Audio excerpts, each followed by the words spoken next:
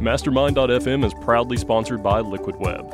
While Liquid Web has been best known as a managed hosting company with tons of options, it's also designed a managed WordPress offering that is perfect for mission-critical sites. If you're looking for improved performance, maximized uptime, and incredible support, Liquid Web is the partner you've been waiting for. Now with Visual Compare, a first in the managed WordPress space, automatically updates your plugins. Each night we take a snapshot and visually compare the difference between each plugin. If there's no visual difference, we update the plugin for you. If there is a visual difference, we hold off updating that plugin and wait for your direction. Every Liquid Web managed WordPress customer also has iTheme Sync integrated into their management portal, allowing them to update several sites with a single touch. And if you sign up today using the discount code MASTERMIND33, you'll get 33% off for the next 6 months. Visit liquidweb.com/managed WordPress to get started.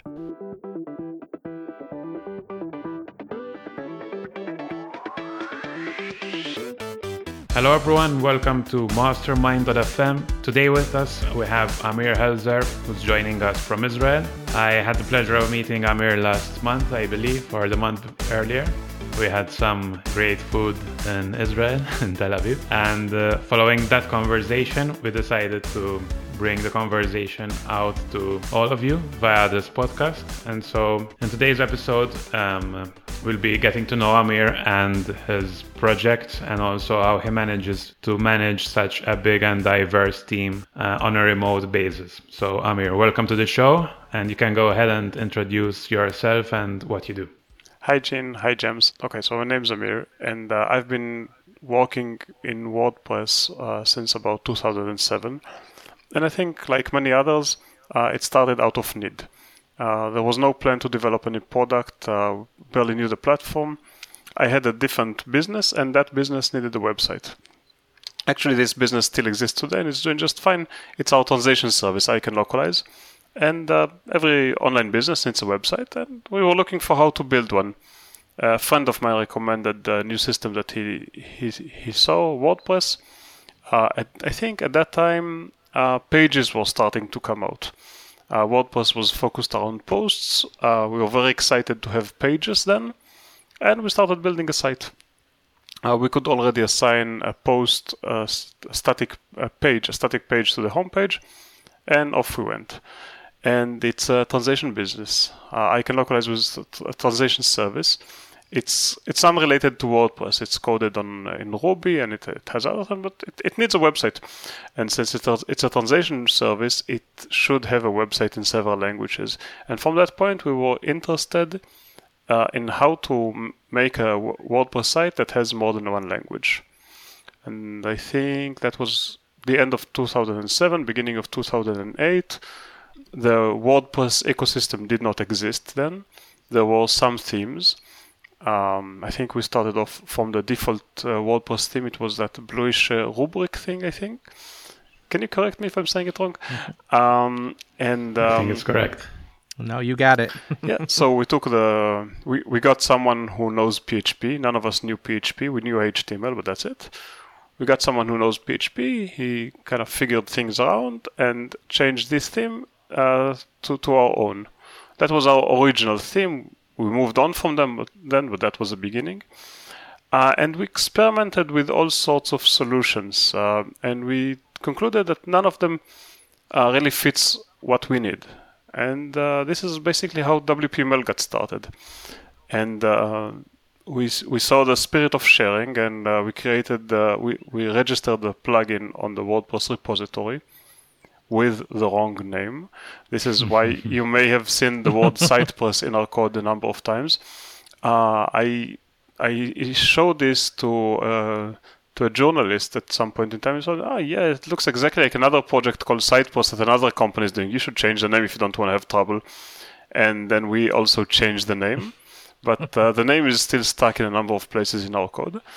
And yeah, kind of grew from that point, I would say. And here we are today. Very good. And obviously we can also mention Toolset, which is also one of the biggest projects, I guess, in WordPress in terms of plugins as well. So Toolset we started around 2011. And again, always out of need. We we needed to maintain at that time several sites already. We didn't enjoy the idea of every time asking a developer to make some small change. The people responsible for that, me included, were not PHP developers. I can program in several languages. PHP is not the strongest one of them. And we knew that a module like this existed in Drupal CMS because at that time we were very active both on WordPress and in Drupal. We got the idea, and we saw that everything in Drupal happens through views. And we said we should have something like this for WordPress also. But this didn't start as a community project. We thought that if we need it, other people could use that also, and that started as a commercial project from the beginning. It's like you said, this is also growing, and it's a complex project, and it's still evolving. There are still many changes in it in every release. Mm-hmm. And just to give a bit of context, how many people do you have working on these two projects at the moment? Developers on WPML, just developers, were 9 developers, plus people doing testing, plus people, plus a support team. We have separate 2 people doing front-end design, but they move between projects in graphics design, front-end and graphics design. And on toolset, I think that we're 11. Yeah, I think we're 11 developers at the moment. And again, supporters and testers. And so in total, around number of people for both plugins? Yeah, so the entire company is 90-something people. And that includes also HR, marketing, writers, all sorts of non-PHP stuff. Right. And so that was why I asked the question, to give just a context to our listeners about the size of this project. And you're actually one of the first, I guess, digital nomads, and one of the first people who really took this digital nomad thing to life, and you lived for a period in Argentina. So could you share how that came along and how you managed to manage the business from there? Yeah, but that's actually, the order is in reverse. I wanted to have a nomad life. I wanted to have the freedom to go wherever I want. And I looked for the kind of work which will allow it. So before that, I was working for larger companies.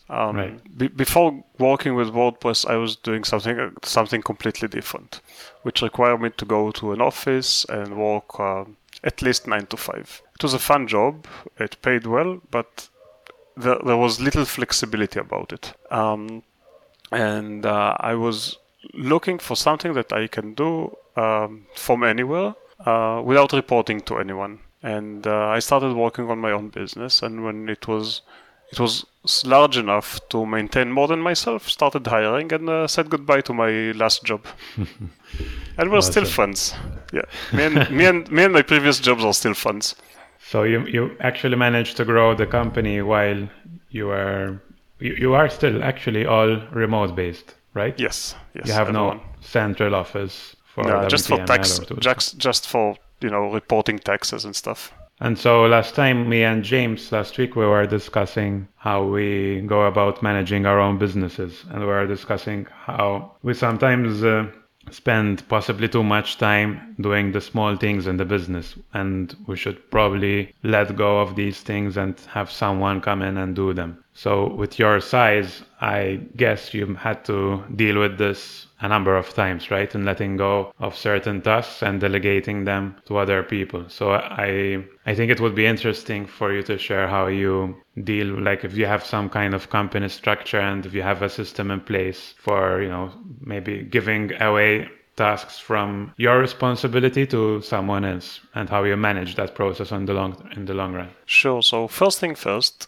you need to have the right people on board. If you don't have the right people on board, you can set up whatever nice systems you have and write whatever good procedures you come up with, and it's not going to work. So you definitely want to have people with capabilities, talented people who want to work, and want to contribute and create something nice, be part of something nice. They're not just coming to work to get paid. Of course, everyone goes to work to get paid. I do the same. But they have other interests beside the monthly paycheck. They want to create something. So first thing first, if you don't have the right people, nothing's going to work. And this is why one of the first and most important roles that we have in the company is Laura, who's doing our HR, responsible of personnel.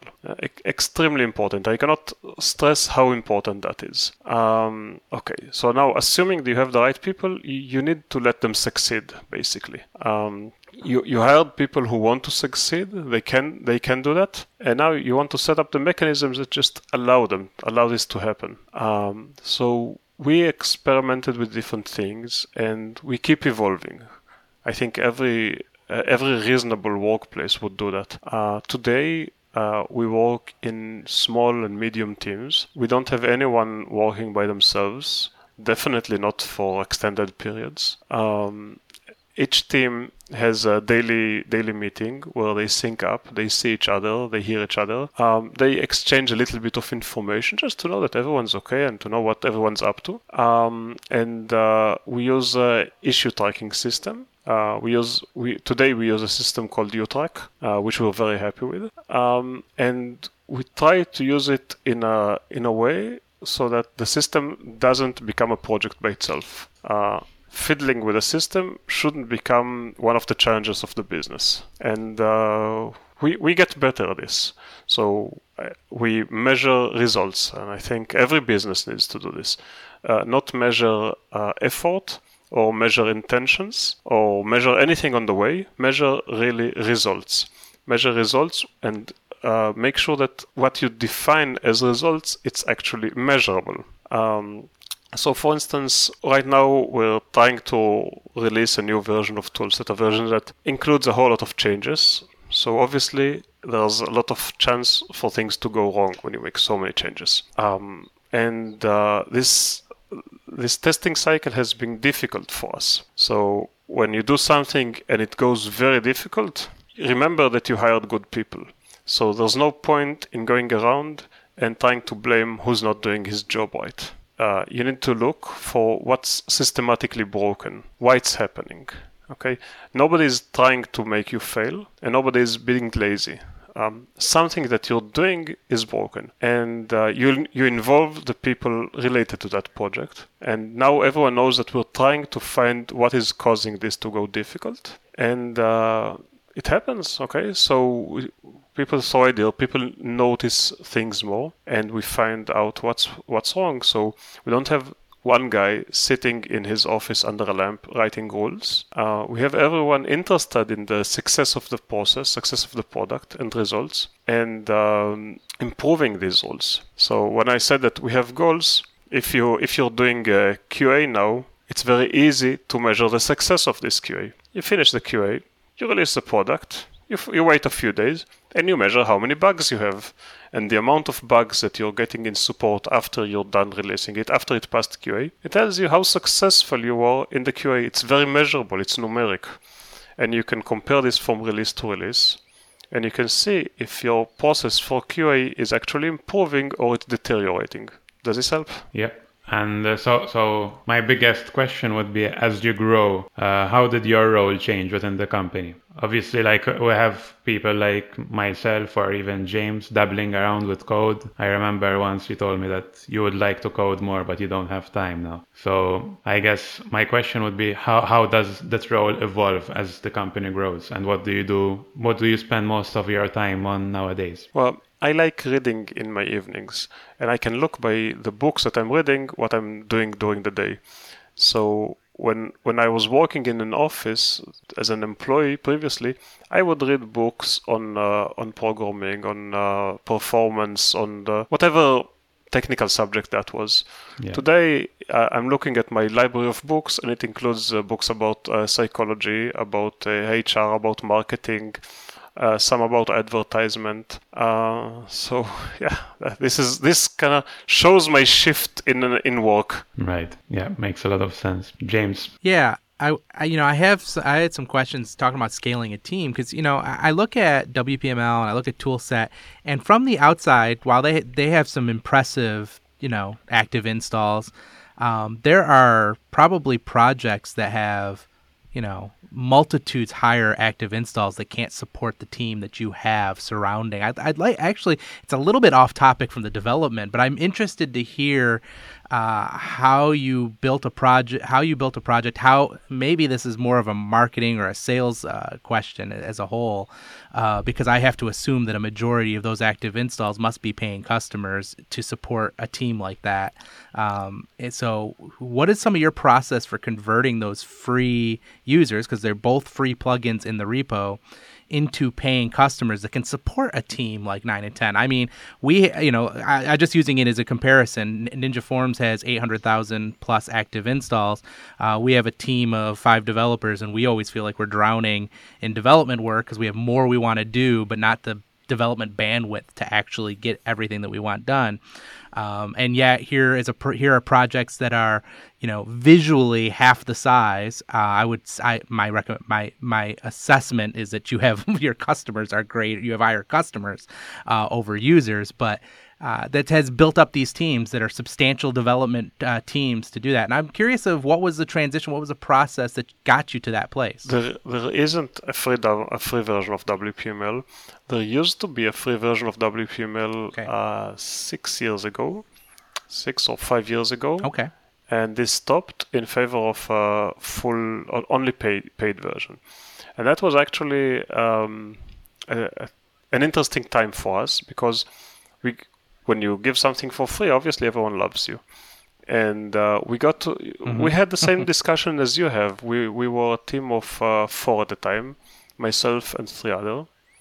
And we had a lot of active installs in WordPress. It was really fun times to watch the stats. You remember WordPress wasn't hiding that. It was really exciting. And we were sitting there and thinking to ourselves, how do we get more of these people to become paid clients? We had we had an option to pay us to get additional services, but conversion rate wasn't that high. And we tried all sorts of things, and eventually we came to the conclusion that maybe we should try something else, like asking people who want to use our product to pay us. It's a novel idea. We probably invented the wheel at that point. You make a product, you support it, you charge for it. We told people it's going to happen. We set a schedule for it, and we met the schedule. And in advance, we told people what they can expect on the first release of the paid product, and why we think it's going to be worth their money. Surprisingly, very few people complained to us about that, because they realized that with the additional resources that we're getting, they're getting a commitment from us. It's not going to be a best effort project anymore. It's going to be a contract. They're paying us, and we owe them something, and we're not going to go to sleep at night until they get what they need. So I think we had very, very few complaints, and people were just happy to finally be able to pay for something and get it working perfectly for them. Have an address to complain when they need support. Not to be thankful for getting someone to reply to them. So give us an idea of that transition. So you have this free product, you're transitioning, you've given them a roadmap, kind of a runway of when this is going to happen, what the free release, what the first paid release is going to include in it, what they can expect from it.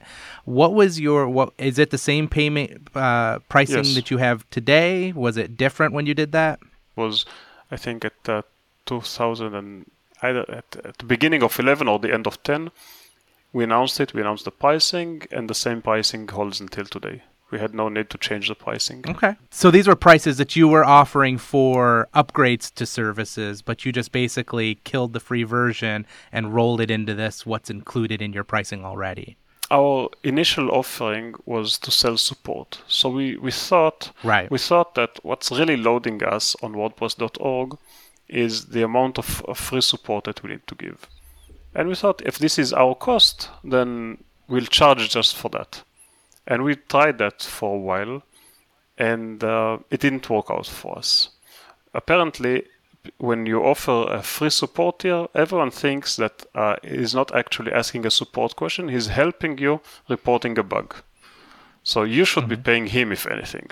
And when someone did ask for support, it turns out that wasn't a support question. It was actually hiring you to do their own IT work for $29. So this also did not work out. And we said a few guys cannot sponsor everyone else. And we cannot build a business out of that. And we told guys up front, we're not going to be able to maintain this plugin anymore. Would you mind paying such and such price for yearly updates, or do you recommend us to go out of this business? And no, really, I might be able to find this blog post for you. I like the ultimatum. It's not an ultimatum. Our main business at that time was not WPML. It's not an ultimatum. It's putting things on the table, saying them as they are. Not very politically correct, but it's not an ultimatum. Would you rather have something that you come to depend on? Would you rather that this vanished or kind of die off quietly rather than know about it upfront? What's better for you? Sure, and what I mean by ultimatum is this idea of you can either have it at some cost, or the tool will just simply cease to exist altogether. You know what I mean? Like it's not an ultimatum in the traditional sense of we're forcing your hand. It's simply saying these are the facts of the situation, and if you want a product that gives you this value, there's a price tag attached to it, and that's how we keep it and maintain it and give you and actually follow through on the promise that we've made. Yes, and the people who were using WPML at the time were very supportive of this, and they actually remained supportive of us. Even though after it became a paid plugin, it still had too many bugs, in our opinion. In the first year or so, it still had too many bugs, and they remained supportive of us. Partly because they saw that we were making a very big effort, and partly because it was the best product out there. Now, we were very aware of the situation, and we knew that the fact that we were first and alone is not going to last forever, and we cannot allow the quality to remain mediocre. So Laura did her very best, and she was advertising like crazy everywhere we could, and we were interviewing, half of our time we were interviewing candidates, and we realized that unless we get very good people on board, nothing is going to change. We cannot force a change. We need to get the right people to do this. So we were very, very active at the beginning, and we're still active, getting the right people to work on this project, on any project. And James, I think it's worth also mentioning, and Amir, you can correct me if I'm wrong, as if I remember correctly, you also, apart from telling people in advance what would happen, you left the free version available for a period of time on the repository. So people could remain on the free version for some time and decide if eventually they want to move to the new version, which had more advanced features. Yes, but eventually, a plugin that doesn't get any updates becomes unusable. And I think that there are quite enough examples of themes and plugins on the WordPress repository that got abandoned over time. And some of them, I think the most irritating thing is when they become semi-abandoned. They get an update once every year and a half. So this really leaves you not knowing what's going on. Yeah. You start looking for alternatives, there's an update, and then another year and a half you're stuck. And I know some of the people who are managing this, and I think that they're in a real catch-22 situation. The majority of the people you're going to hear, they don't represent the actual majority of your potential clients. People who are busy building projects for their paying clients, they're a lot less active on Facebook, on Twitter, and in the WordPress support forums, or in the reviews even. They're just busier. No, I agree with that 100%. Our highest paying customers are the ones who are building projects, multiple projects a year using our product, and we almost never hear from them in support. They have they're too busy to even bother with that. They fix what they need. They find their workaround and they just keep moving forward. Yeah, so sometimes you just have to take a little leap of faith. You need to really not just do it out of chance. Get your numbers right. Talk with people who you initiate. Know your facts correctly and take actions according to this, not according to where the crowd is pushing you. So for our listeners who may be supporting a free project, maybe it's freemium like some of our products are, with a kind of a premium upgrade or an add-on or whatever the case may be.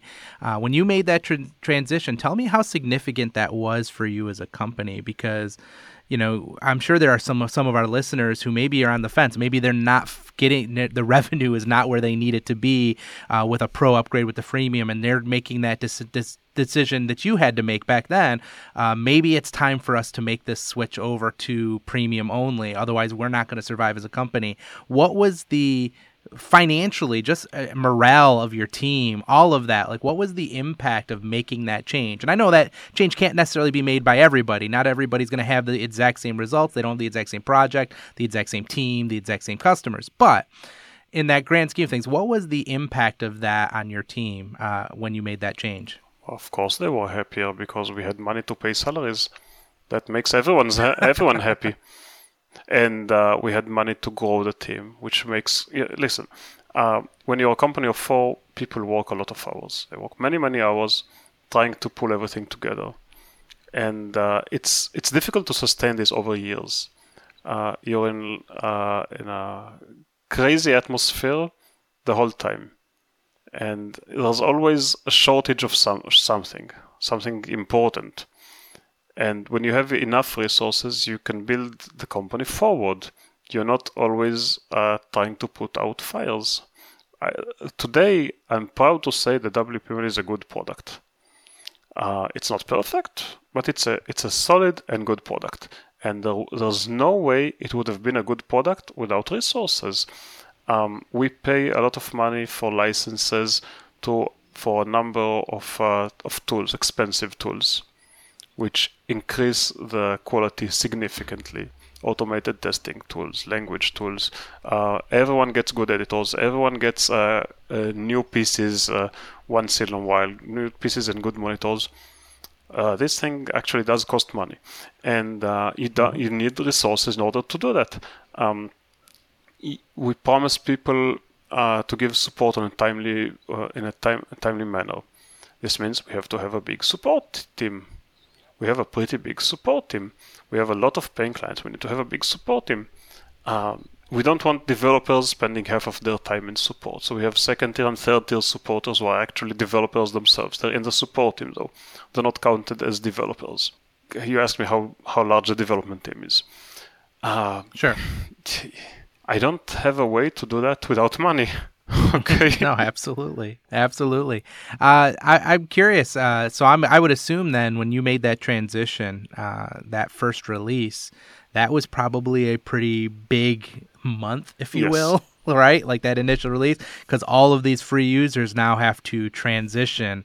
And the reason I bring this up and the reason I ask these questions is because I know there are listeners, and I'm a big proponent of people experimenting, not getting stuck in the rut of doing things the way they've always done it, because we all have heard the statement and we all know this, right? What got us here isn't going to get us there. It's not going to get us to the next level. And you always have to kind of be fluid with your company a little bit and be willing to make adjustments. And there are maybe people who are stuck in maybe this freemium model or stuck thinking we can't survive like this, and they're afraid to give up what they would consider to be the WordPress.org bump of installs. They're afraid to give that up because they think that somehow is going to hurt their sales, overall. And I just want to encourage people to be listening to what you're saying, because they may need to make that change. It may be a necessary change if they want to stay in business and flourish and grow their company. I don't know everyone personally, but I know that some of our colleagues who have free plugins, they're making a very good living selling premium plugins. And I realize that this depends. So in my opinion, you're putting a certain amount of effort towards marketing. Your free plugin, your free product needs to be under the marketing section, okay? And you need to realize that this is a marketing expense. Developing and supporting this is part of your marketing efforts. That's it. Yep. Your product needs to be on the side, and there needs to be a significant reason for people to buy your product as by itself, okay? It's its own product, and you need to look at your free product as a channel for exposure. So if there isn't a very significant motive for people to buy your product, it doesn't matter what your free product is, right? Yep. So I'm not against having free items. They can be for any good reason, but at the end of the day, this is a vehicle to get exposure.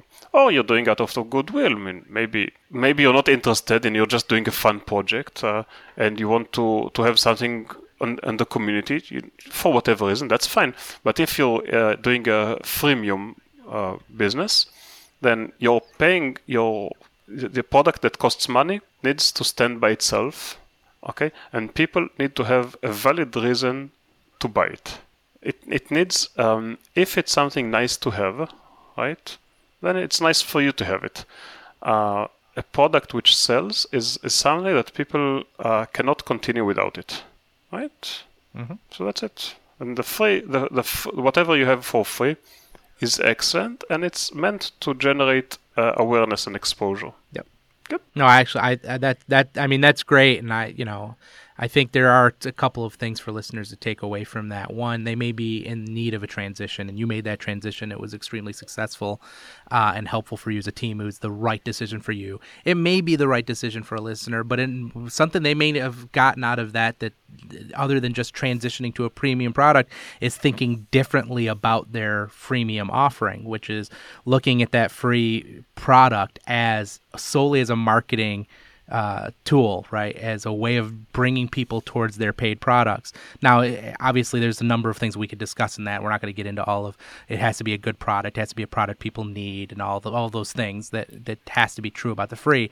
But I think people need to be, as you're stating, right, they have to be thinking about this is a way to generate people to your actual paid offerings. And if you're not looking at that and it's just this free thing and you're not properly using it as a funnel to get people to your paid products, that may be one fix that you can apply right away to start. Yeah, but this exactly shows us the systematic fault. This is why it's difficult for all of us, because in my opinion there is a systematic fault, and the fault is that the system drives us to put everything into the free product, the advertising space, because otherwise we get penalized. Okay, people will penalize. It's very easy to penalize you on the free product for not responding to support at 4 a.m., right? For not checking compatibility with who knows a theme from where it came from. Okay, for not including a feature.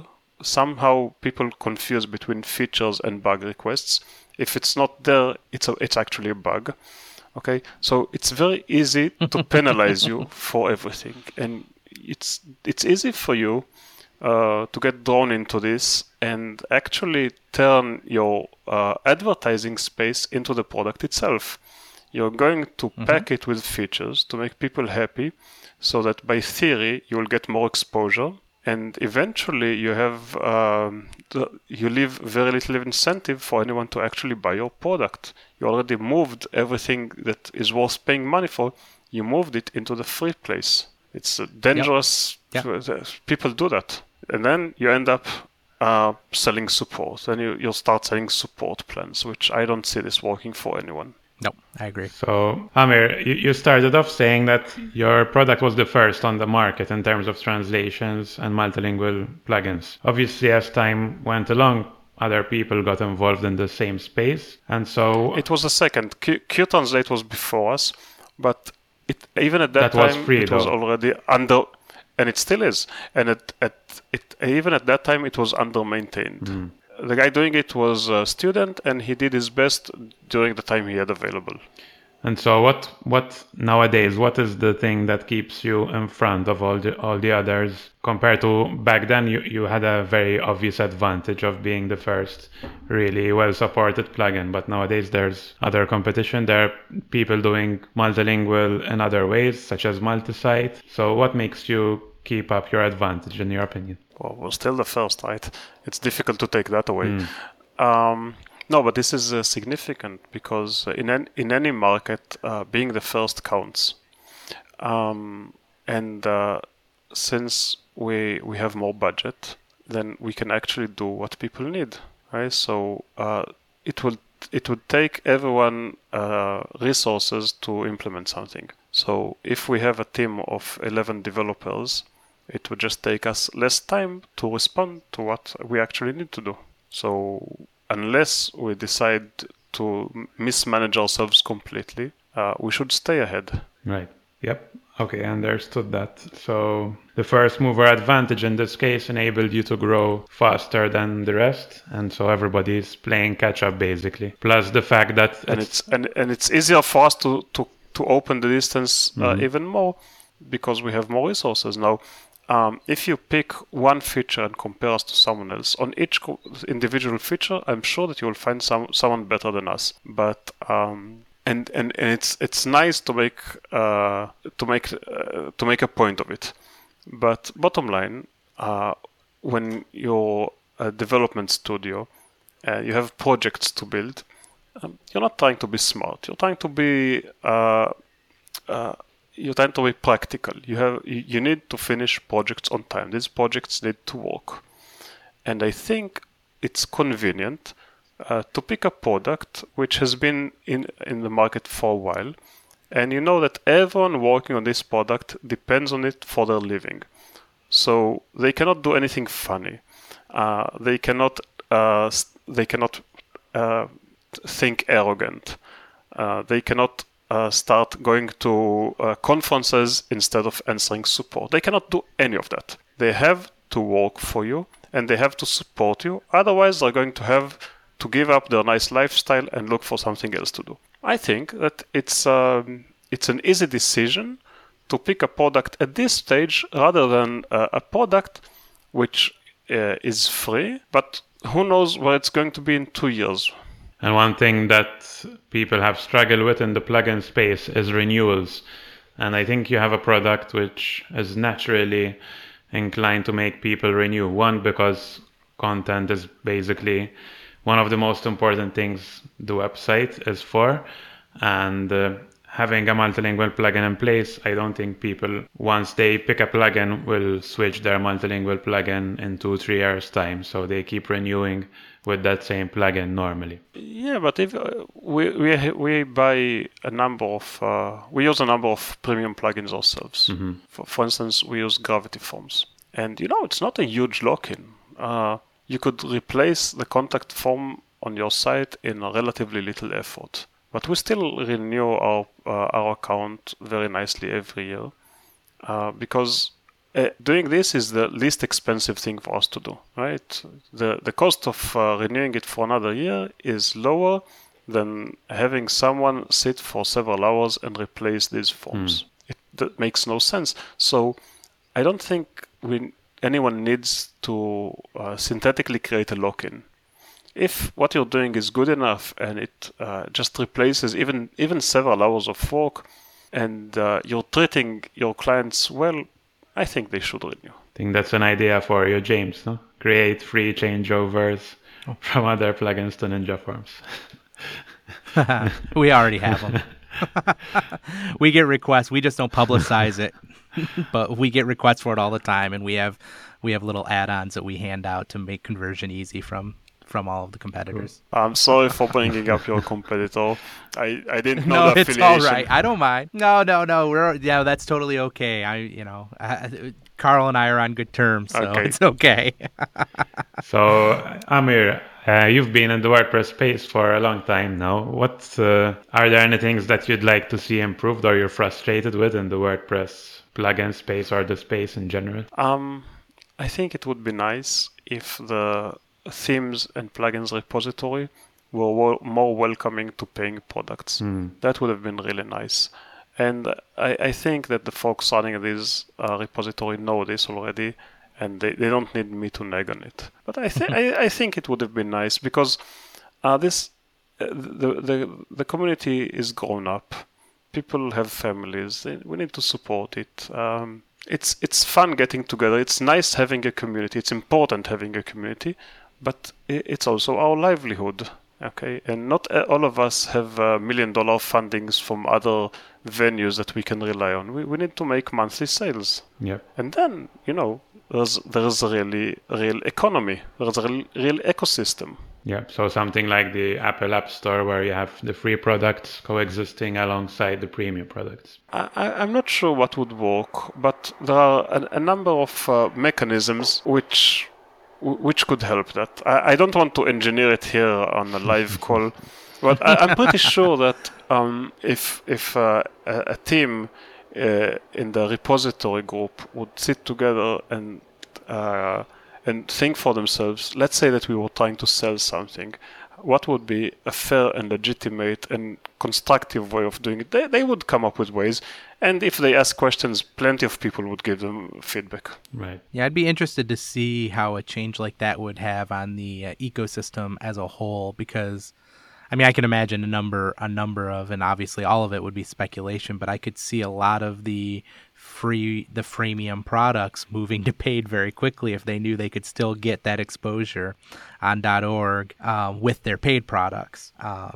So I'd be curious to see how that impacts the ecosystem. And it would depend on how it was implemented and a whole bunch of factors that we're not able to, like you said, we're not able to engineer here on the show. But be interesting. I hope that one day someone will kind of pick this idea, because I get the feeling that folks on the org, they're worried about things that don't really exist. And no, really, they think that if they make such a change, that it's like opening the floodgates. Right. No, I agree with you. I don't think it's so dramatic like that. Yeah.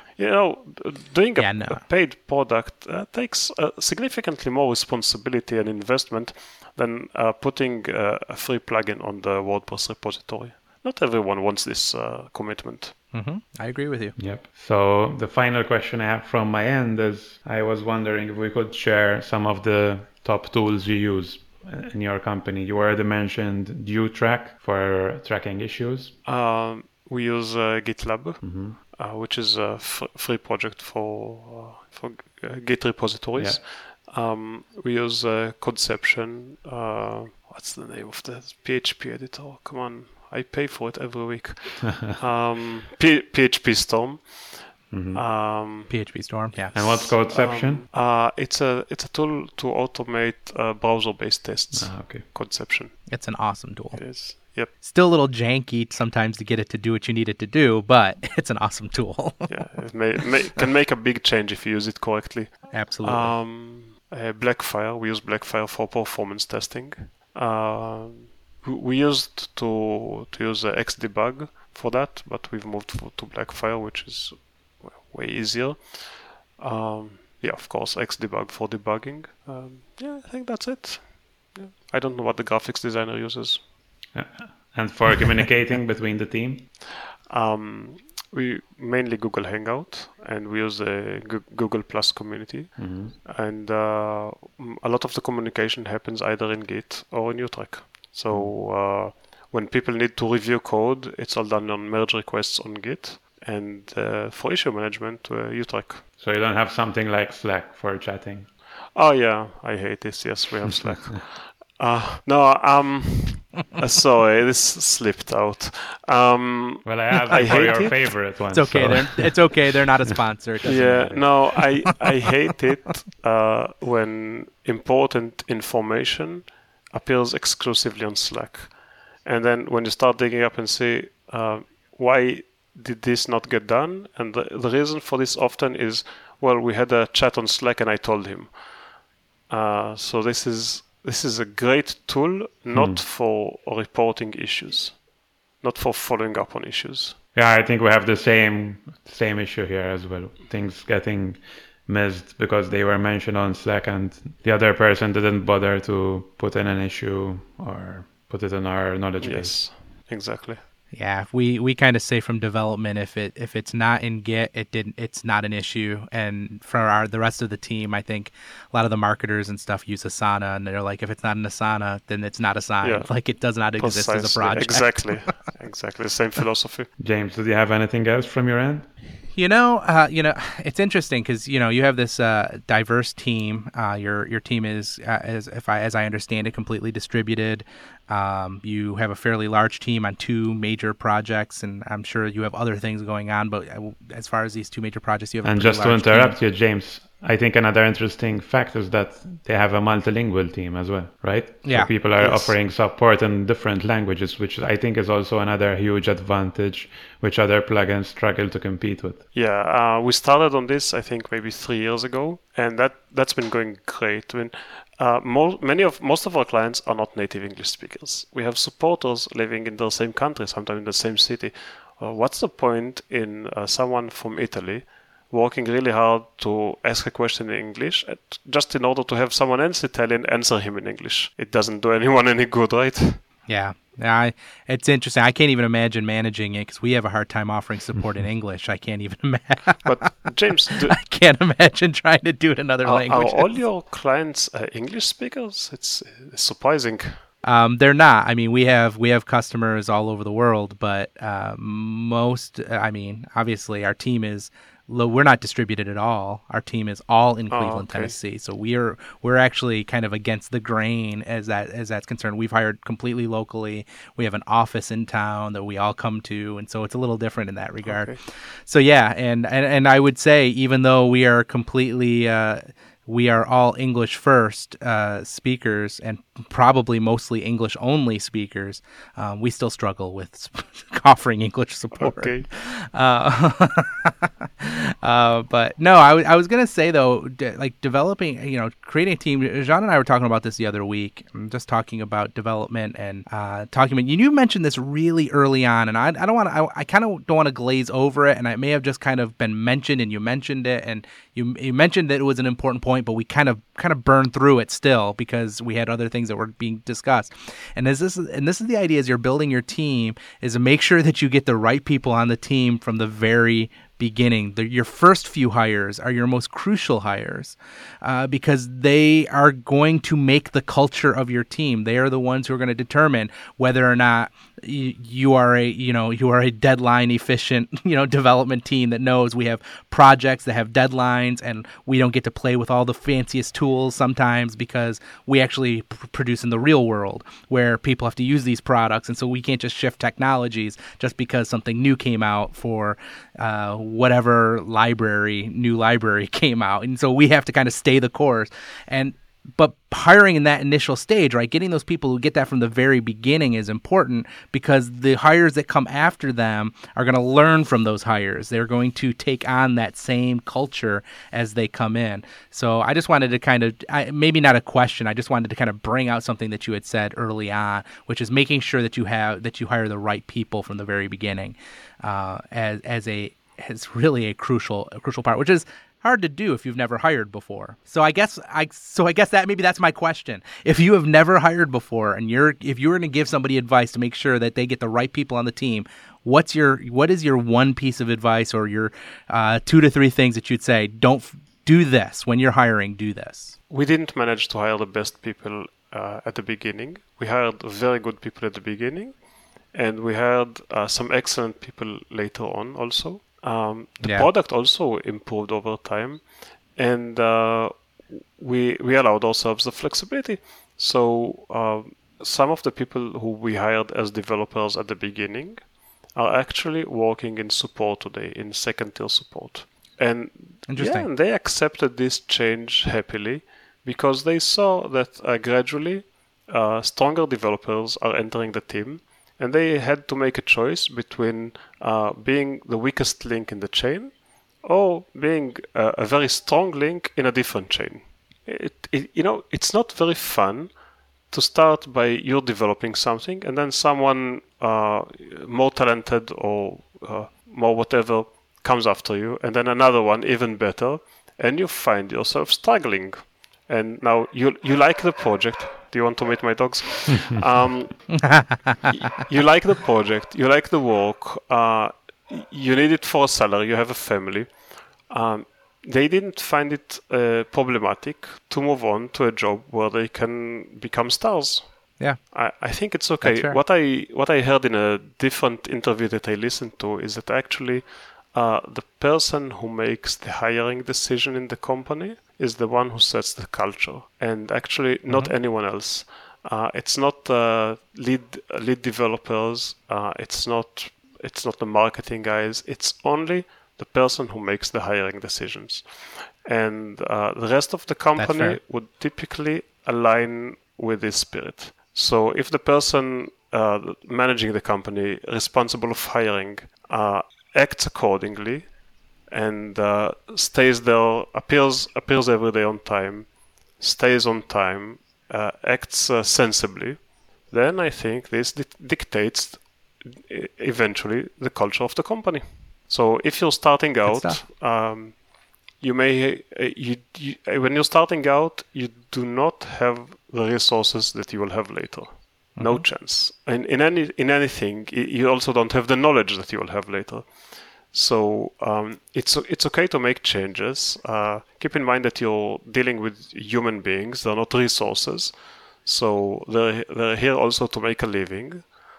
Keep that in mind also. But it's reasonable to make changes, and it's actually your responsibility to make changes. People are looking up to you to make the right decisions. Often you'll notice that all the signs were there in front of your face. People in your company would eventually quietly come to you and let you know that things are not working out because people want to succeed. And if there's someone who's not in the right position, the team does not succeed. Reflects on everyone. So you're going to have this information, and it's not your privilege, it's your responsibility to make the right decisions. If you don't do this, who's going to do it? Yeah, I think that's very, very good Absolutely. advice. Amir, you raised a very important point earlier when you asked James if his customers were all English speaking. And I think that applies obviously to everyone in this space. And perhaps one of the biggest oversights plugin developers are making is not keeping this in mind, and just focusing on the English speaking market, even in terms of marketing, documentation, support. So in your opinion, how much of a big market are we missing out by sticking to English as our primary language? Okay, so WPML is a plugin for people who need to build multilingual sites. So this is not a good reference. Definitely not a good reference. For us, the US market is smaller than Italian market, for instance. Very interesting. By the nature of it. Yeah. Most sites in the US, most sites for small businesses in the US, maybe need to have a Spanish version. Maybe, depending on where they are, right? But most don't. Most business sites in Italy need to have several languages, more than two. But we also have Toolset, and Toolset is like Ninja Forms in this regard, I would say. It's a tool for developers. It's not specific to people in Italy or in Europe. And over there, English speaking is about our clients coming from English speaking countries are still less than half. And it's not because they're all coming from WPML. They're just less than half. And this includes US, India, UK, and Australia in this order. So there is a problem, I guess, with people just focusing on the English speaking markets. Well, it's a problem for them. Maybe it's an opportunity for someone else. For sure. But I'm talking like, what do you do actively in the case of Toolset to attract these people who are outside of the English-speaking community? We finally had our entire site translated, and now we're offering support in English, German, Spanish, and French. So outside of the English-speaking language customers, which is the next biggest market, the German market? German, Spanish-speaking, and France. Because there are some people who have a different native language but are quite comfortable working in English as well. So I think... Well, we're going to add more languages. We started with these languages because, according to our analytics, this covers the vast majority of our clients today.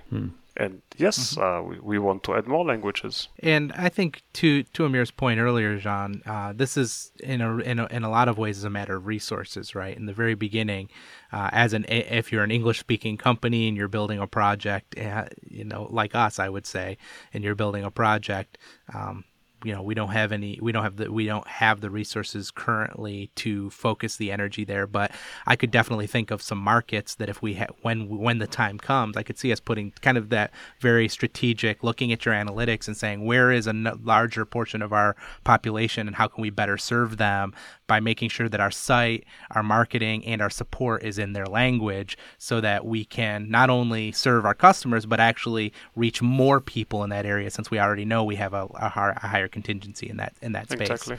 So that's definitely a smart My question move. would be, if you are seeing the analytics and seeing people, say, from Germany coming to your site and buying, wouldn't that mean that they're already comfortable working with English? Or maybe you have, say, Japanese people who can't absolutely use English, and you're missing out on that market altogether. So both, I'd say, both conclusions are valid. Of course, the German people who bought from you, they can speak English if you're only offering a product in English. So every country has a certain percentage of English speakers. A lot of people speak English in Israel, and still, when we added support and translated WPL.org to Hebrew and added Hebrew support, sales picked up, definitely. Okay, and most of us here speak reasonable English. Yep. So in general, it also comes to show something, right? If you're French and you're seeing a website in French and you see support in French, doesn't it tell you that these guys have a slightly higher commitment to you? For sure. They're making a real effort to make it easy for you. Absolutely. I like it. I wonder if we could check I don't know if they're open actually, the WordPress download stats to see which countries are downloading WordPress. Because obviously there's more translations there. Yeah, I looked for it. Yeah, that's a good idea. Maybe there's a way to check to check downloads for the MO files for the translations. Yeah, because that would give you an indication of which target markets to target, apart from these which you already know because they're buying from you. Yeah, it's a good idea. Very interesting. James, anything else? No, I think I'm good for the moment. So Amir, thank you very much for joining us on this podcast. I think it's been quite unique in some of the things we have discussed, and we'll make sure to note these points in the show notes. And in the meantime, how can people get in touch with you? If you look up on Facebook, Amir Helzer, you should find me. Or if you look up on WPML or on Toolset and Facebook, and you add a message there that this is for Amir, it will get to me. Awesome. Thanks a lot for being with us today. Well, thank you for having me. Absolutely. Bye.